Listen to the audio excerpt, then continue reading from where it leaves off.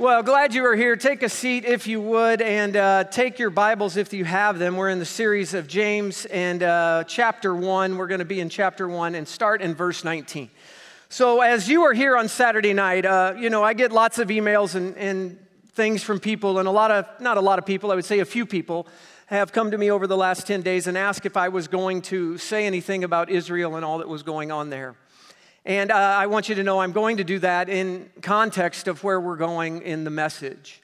As we address this situation, I think there's two things I want to talk about tonight. First, I want to just talk about the terrorist attack that has been committed against Israel.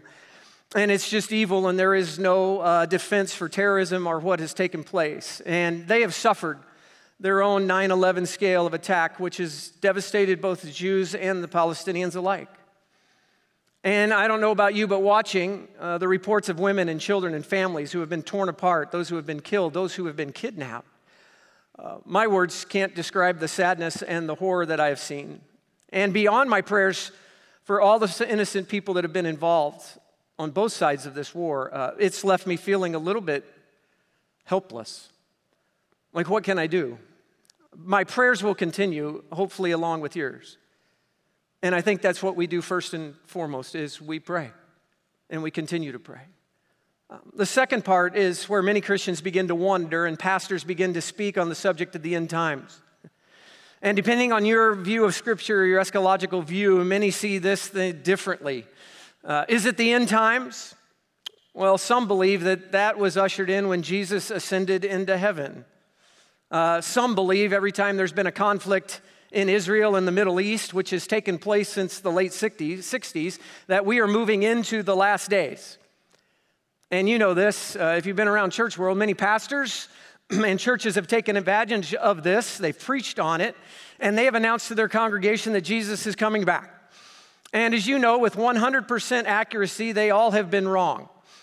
So let's just say this, is this the end times? Well, we are closer than ever before.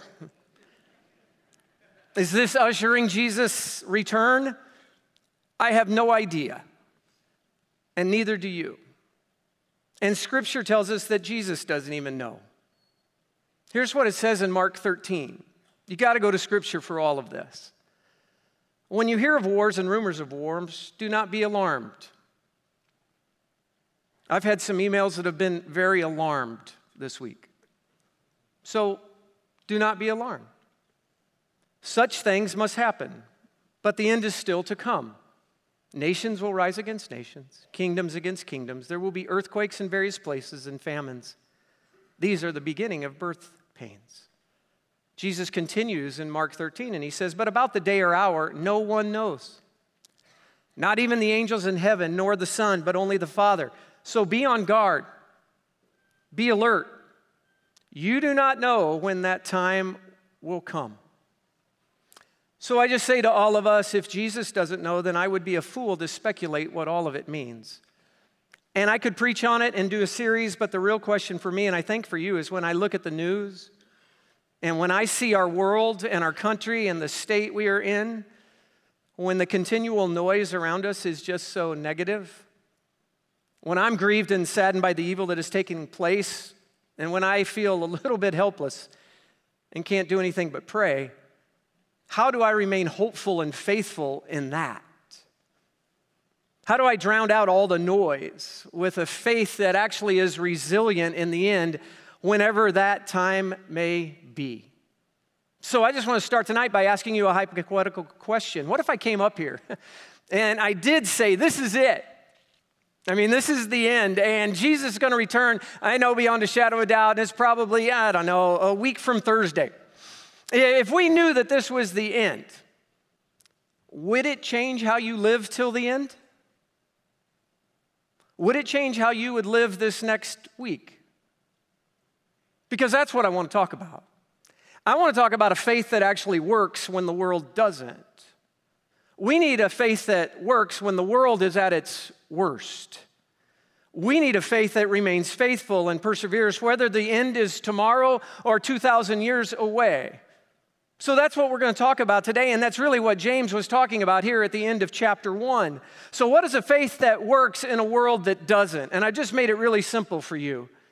If you leave with nothing else, just leave with this. A faith that works is a faith that listens and lives for Jesus. Simple? Yes. Hard? Yes. Verse 19. He says, my dear brothers and sisters, take note of this. Everyone should be quick to listen. They should be slow to speak. And they should be slow to become angry. Because human anger does not produce the righteousness that God desires. So let's talk the first part of that big idea. Faith that works is a faith that listens. Listens to what? Well, first and foremost, what James is getting at is that you need to be a person that would be quick to listen to God and listen to His word. Remember what he said in verse 18? If you were here a couple weeks ago, we looked at it. He said this in verse 18. God chose to give us birth through the word of truth that we might be a kind of first fruits that He created. And what he was saying, because we've been made into a new creation and we have experienced the transforming power of Jesus Christ, that the old person has passed away. Behold, the new person has come, that now we have given ourselves over to God. And he says, listen up. You need to listen to God and you need to be about His word. Paul said it this way in 2 Timothy, all scripture is God-breathed and is useful for teaching, rebuking, correcting, and training in righteousness, so that the servant of God may be thoroughly equipped for every good work. So he says, hey, everybody, you need to be quick to listen. That's give attention to. And when you give attention to, then you are able to respond. How many of you are quick to listen? Anybody a really good listener? Nobody tonight is a good listener. You guys are great. It's going to be a long night if you're not a good listener. I don't know about you, but if I'm watching someone and I'm having a conversation with them and they're on their phone, here's what I know. They're not really listening. Have you ever watched somebody when you're talking to them and their mind's already spinning and you know they just want to talk because they have no desire to listen to anything else you say? You know what I do in that situation? I actually just stop talking right where I am. They don't even know I've stopped mid-sentence, and they just start talking. They don't even know what I was talking about, and they just go, and you just let them go. And James comes and he says, hey, people, you need to be quick to listen. First and foremost, you need to be listening to God, and you need to be slow to speak. Anybody know a person that's quick to speak and slow to listen? Here's what the writer of Proverbs says about you. Proverbs 17, verse 28. Even fools are thought wise if they keep silent, and discerning if they hold their tongues. Proverbs 29, verse 20. Do you see someone who speaks in haste? There is more hope for a fool than for him. I look at that and I ask ourselves, most of us are probably quicker to talk than we are to listen. And Proverbs 10:19 gives every single one of us some words of encouragement. Too much talk leads to sin. Be sensible and keep your mouth shut. I love that translation. Too much talk leads to sin. Be sensible and keep your mouth shut. What it means is when you have an abundance of words, you probably have a little bit of sin. So I want you to look to the person next to you tonight and just say to him, you talk too much. Just look to him and say it, you talk too much.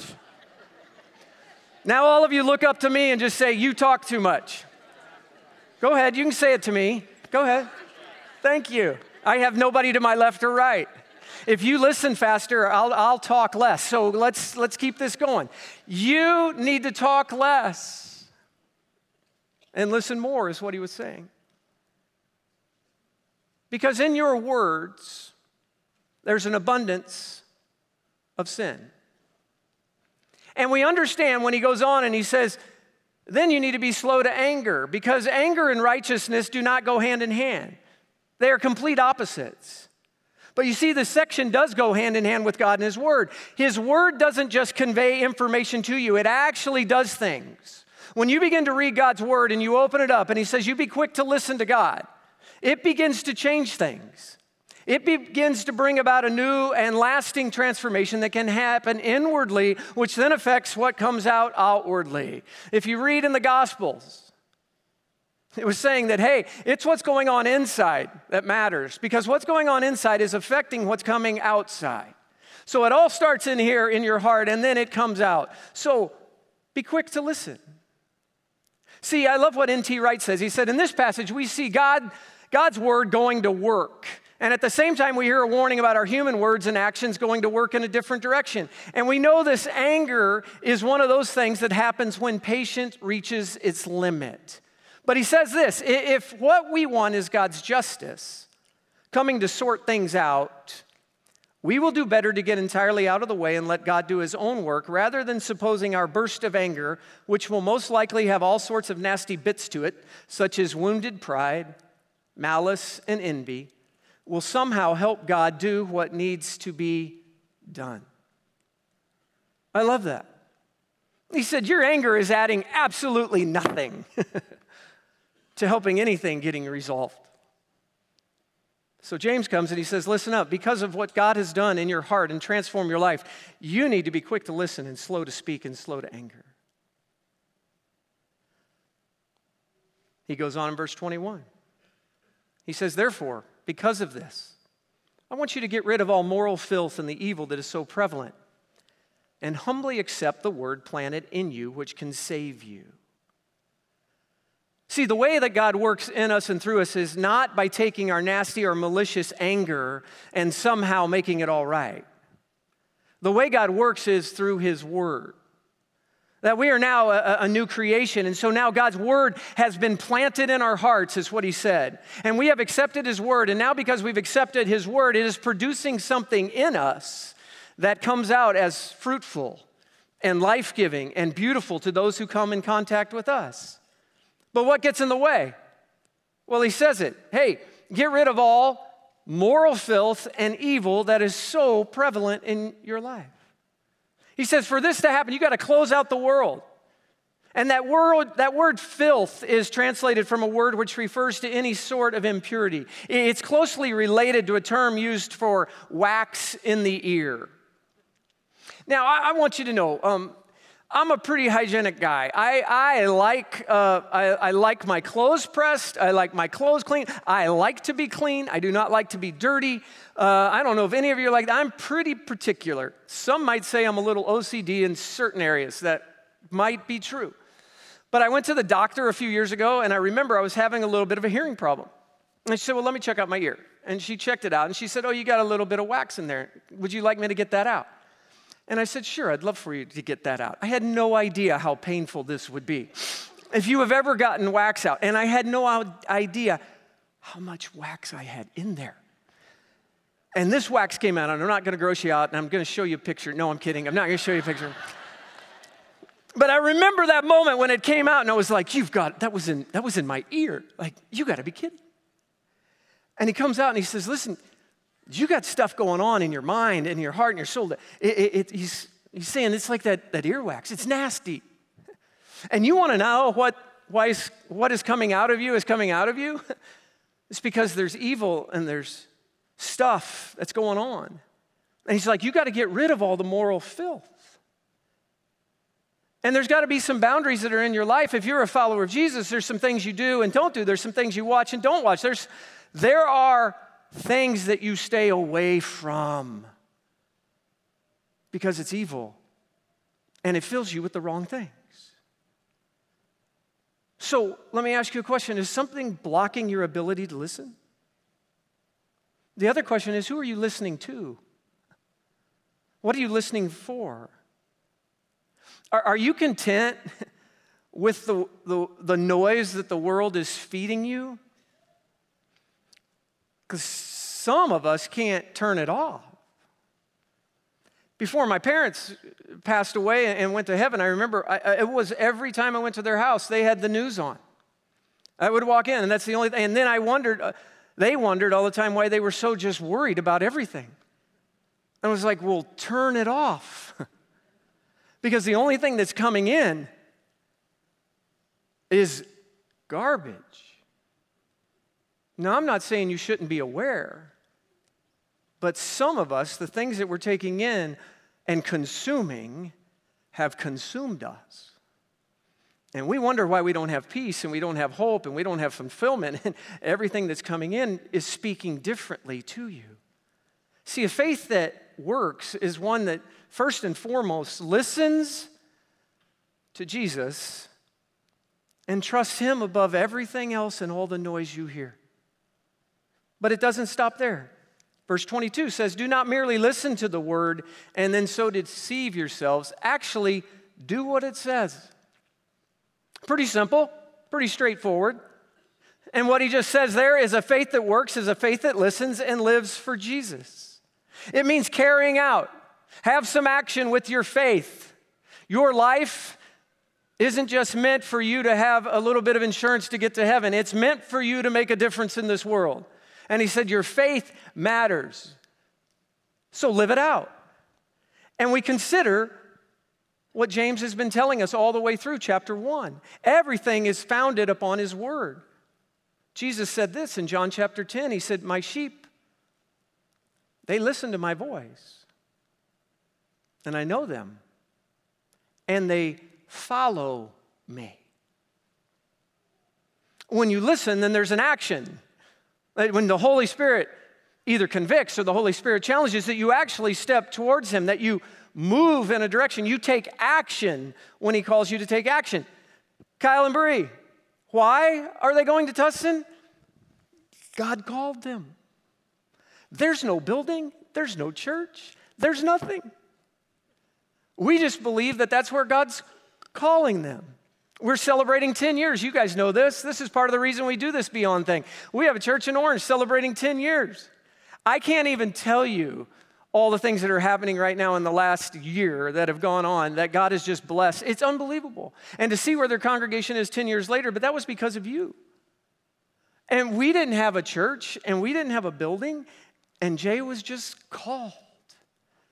And now we're in Eastvale, and we're in Buena Park, and Amigo's congregation was planted a long time ago. And then we're going to Tustin. Why? Because God has called us. And we don't know, but it's by faith. And when the Holy Spirit speaks, it's the same for you. It said, don't deceive yourself if you're just sitting around and saying, hey, I'm a follower of Jesus. It says, well, then show me that you're a follower of Jesus. So, verse 23. Anyone who listens to the word but does not do what it says, they're just like someone who looks at his face in a mirror and after looking at himself goes away and immediately forgets what he looks like. But whoever looks intently into the perfect law that gives freedom and continues in it, not forgetting what they have heard, but doing it, they will be blessed in what they do. So when you look in the mirror, what do mirrors do? They give you an honest reflection, right? And sometimes we really don't like looking in the mirrors anymore. Sometimes we just take a glance. Who likes to just glance? Anybody? Let's just glance. I need to quit looking in that mirror. Others, not quite what they used to be when they look in the mirror. Maddie, like most of you ladies, has that makeup mirror, and it's really bright, and it magnifies things like 20 times. It's the worst. I mean, I looked in it the other day, and I was like, why do you even do this? Like for us, we don't get to go put on makeup. You do. We just look the same when we come away. And I'm like, it just magnifies everything. Who likes to stare into mirrors? Bodybuilders? CrossFit people? Now you know who else? Influencers? Whatever that means, I don't know, but they love to look in mirrors. Maddie and I were at the beach in Hawaii earlier this summer, and it was in May, and Kim Kardashian was there like 2 days before us. Thank the Lord we missed that circus.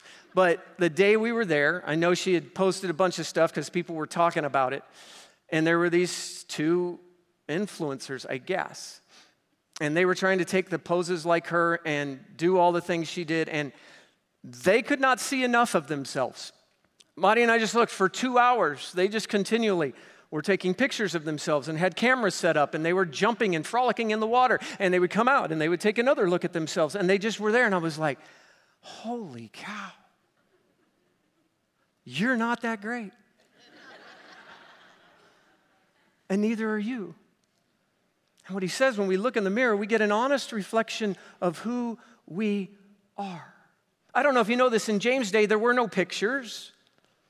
Not very many people had a mirror, so if you didn't happen to catch a sight of yourself, you might forget really what you look like. And James says that's what it's like when someone just gives a quick glance. When someone just pulls out their daily bread and reads a little passage and says, I'm all good, that's interesting, and forget immediately what he just read and just keeps living like he or she was before. And I don't know about you, but sometimes when we read the word, we think because we read it that we are actually obeying it. At least that's what I do. I've read it, so I'm obeying it, because a lot of times we hear a sermon, we read a book, we open God's word, and we go, that's right, I totally agree with that. But then we deceive ourselves because we have heard what needs to be taken care of, and we don't do anything about it. And it's like looking in the mirror of God's word, and yet we just go on living our lives. We don't change. So let me tell you, one of the great dangers for us is that we falsely assume that simply agreeing that we should pray, or simply agreeing that, yes, we should give, or we should plant a church, that we are actually doing it. Or just knowing that we should worship somehow makes us worshipers. I just want to remind you, if your life is marked by Jesus, then there will be a marked change to your life. And that leads to action. God wants us to be people of action. And don't just read the word, and this is the problem sometimes, I know for me, we got to let the word read us. And then when we read the word and it reads us and there's conviction, we ask for forgiveness and repentance. And then when we read the word and it calls for action, then guess what? We go and we act on behalf of Jesus Christ. So he finishes with this, but whoever looks intently into the perfect law that gives freedom and continues in it, not forgetting what they have heard, but doing it, here's what will happen. They will be blessed in what they do. So think about that. Whoever looks intently into the perfect law that gives freedom. You might read that and say, well, how can a law be a part of freedom? Isn't a law something that restricts our freedom? The law is supposed to stop you from doing whatever you want, right? Well, yes and no. I just went to Ireland with my wife, and suppose there wasn't a law about which side of the road we were to drive on. Can you imagine the chaos we would have started if we would have been driving in the wrong direction because we drive on a different side of the road than they do in Europe? See, the law there says you can drive on the left side of the road, and it's on the right side in America. See, it's the law that actually brings freedom and order to everyone's life when you follow it, and we're grateful for it, right? That's what God's law, that's what his word is like. By restricting your freedom in some ways, it opens up for us a greater, more genuine freedom in other ways. And when we look into his word, into his law, and it says how he wants us to live, and we actually do it, we are saying, God, you know best for us and best for me. And we're going to live out this law of yours because your way is better than our way. And by living it out, we're saying we're trusting you. And it says it brings perfect freedom, is what James is saying. So see, the word must go to work in your life, and there's to be a marked difference if you are marked by Christ. So he goes on and he closes this. Those who consider themselves religious, verse 26, and yet do not keep a tight rein on their tongues, well, they just deceive themselves. And then their religion is worthless. Religion that God our Father accepts as pure and faultless is this: to look after orphans and widows in their distress, and to keep oneself from being polluted by the world. So you might have given your life to Christ, but by the way you speak and what you say, you have discounted the one you've given your life to. And he says, let me tell you something. You need to stop deceiving yourselves and get a rein on your tongue and what you say. And then he goes and says, hey, I want you to look out for those who are hurting, the orphans and the widows. Those groups represent the marginalized and the forgotten and the isolated and the poor. They are the ones that we believe halfway around the world and around the corner that this church is supposed to serve and to care for.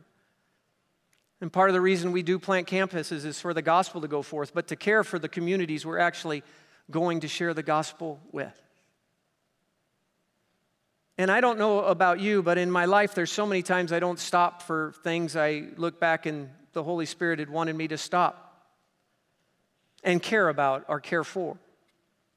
I've said many times, I live like I drive. I think that might be a good way of saying how you live. I'm not the most cautious driver. What do you do when you see a yellow light? Slow down. I don't.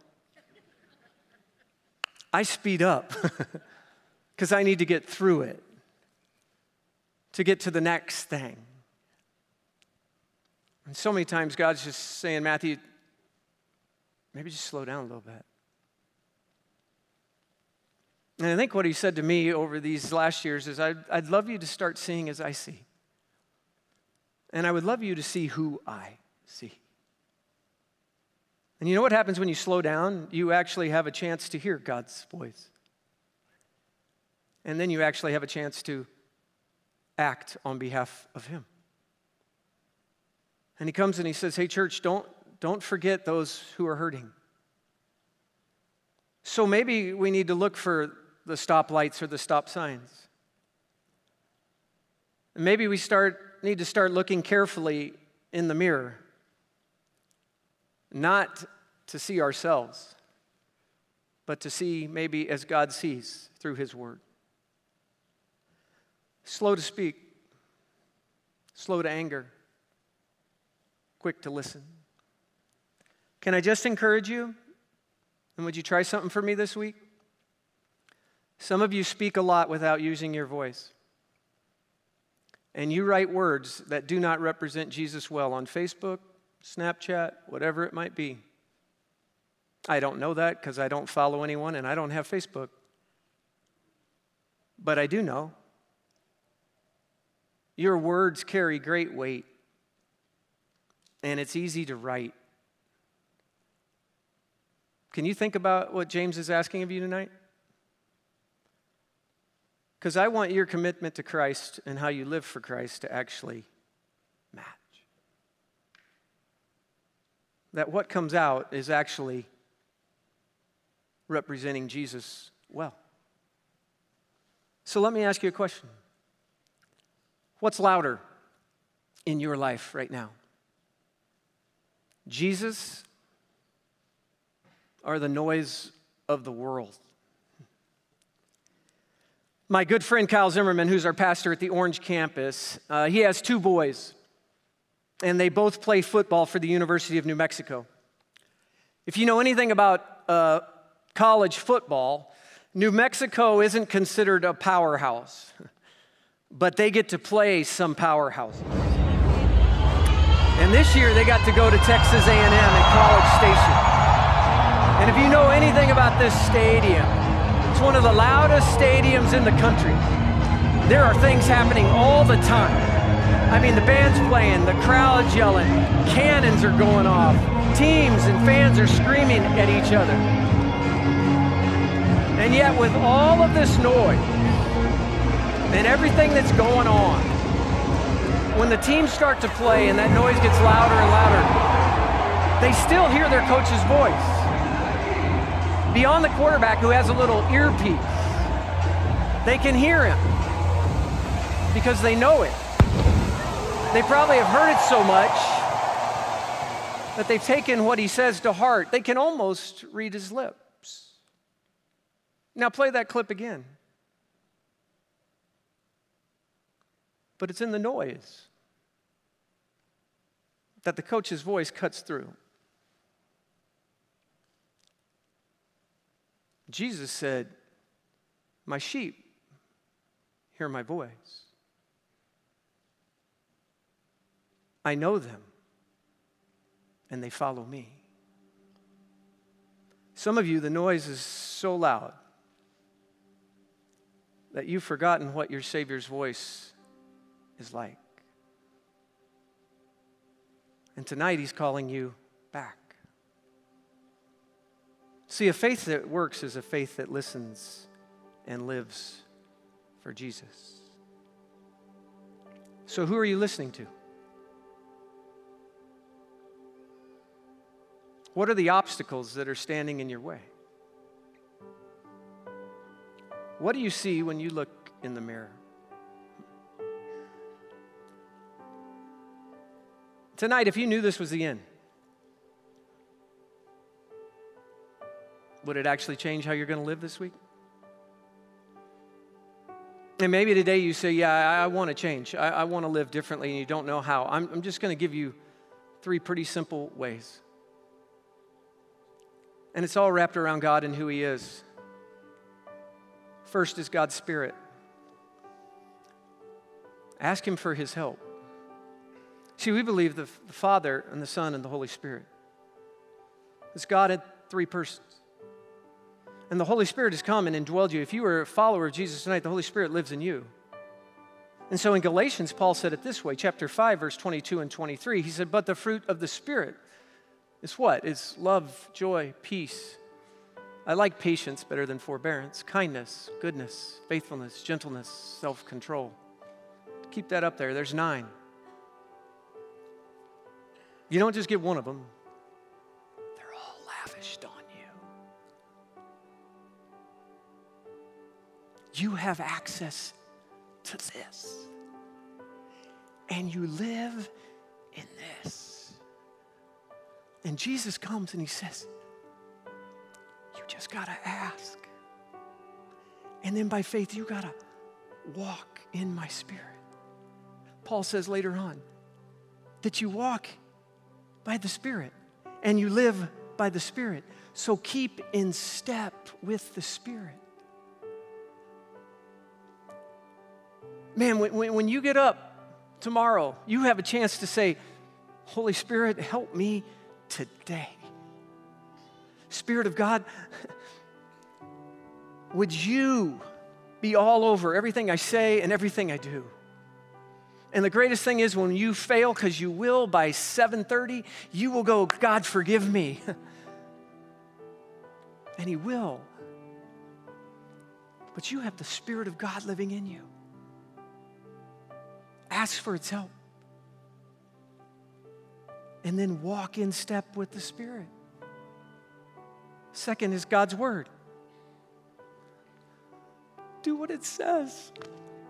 Man, you want to save your life pain and heartache. Life is going to be painful anyway, but some of you put yourself in such painful situations because you read it and you don't believe it or trust it, and then you go do your own thing and you're like, man, I should have listened. Can I just tell you, at 55 now, just do it. Give it a chance. It works. It's the best. Psalmist said it this way. Chapter 19 says, the law of the Lord is what? Perfect. Say that word. Perfect. I don't know if you believe it or not, but it's perfect. It's perfect, and guess what it does? It refreshes your soul. How many of you might need a little refreshing tonight? It's right here. The statutes of the Lord are trustworthy, making wise the simple. I'm pretty simple. But here's what I know about God's promises, and they're trustworthy. How many of you need something you can trust in tonight? It's right here. The precepts of the Lord are right. Guess what? They give joy to your heart. How many of you need a little joy tonight? The commands of the Lord, they're radiant. They give light to the eyes. The fear of the Lord is pure. It's going to endure forever. Nothing else is. The Word of God lives forever. See, this should be like a treasure to you. Not only for what it can deliver you from, but what it can deliver you to. So you get to be in a love relationship with the Creator of the universe and your Savior, the one who rescued you for eternity, and it's right here. And the third thing is this: God's people. Rely on his church. You just weren't meant to walk alone. You need community. That's why we're doing dads and donuts and dodgeball tonight. You need community. So rely on your church. It's not something you do every now and then. It's something that should just be a part of your life. You need it, and we need you. Here's what I know. Jesus is coming back. No one knows the day or the hour. But that doesn't mean you shouldn't live like you do. Faith that works is a faith that listens and lives for Jesus. And James and Matthew and our elders, that is our prayer and our hope for you. Would you stand with me? God, we thank you for your word. We thank you that it does not return void, and I pray tonight that, God, it would speak to every one of us. And tonight, Father, to walk with you is to ask for your leading. So, Father, your Spirit, would you, Holy Spirit, lead us right now? May we reflect you. Holy Spirit, would you help us be people that are a little quicker this week to listen? Would you help us to be people that are a little slower to talk? Because some of us got a lot of words. And then, God, would you help us to be slow to anger? Father, we thank you that you are sovereign, so you're in control and you know everything that's going on. So we just submit ourselves to you. And I pray tonight as we walk out of here, we will be refreshed. We will be reminded of your grace and your love for every single one of us. And God, we will be people that walk by faith and not by sight. And may our faith listen and live for you with everything that we are. It's in Jesus' name we pray. Amen.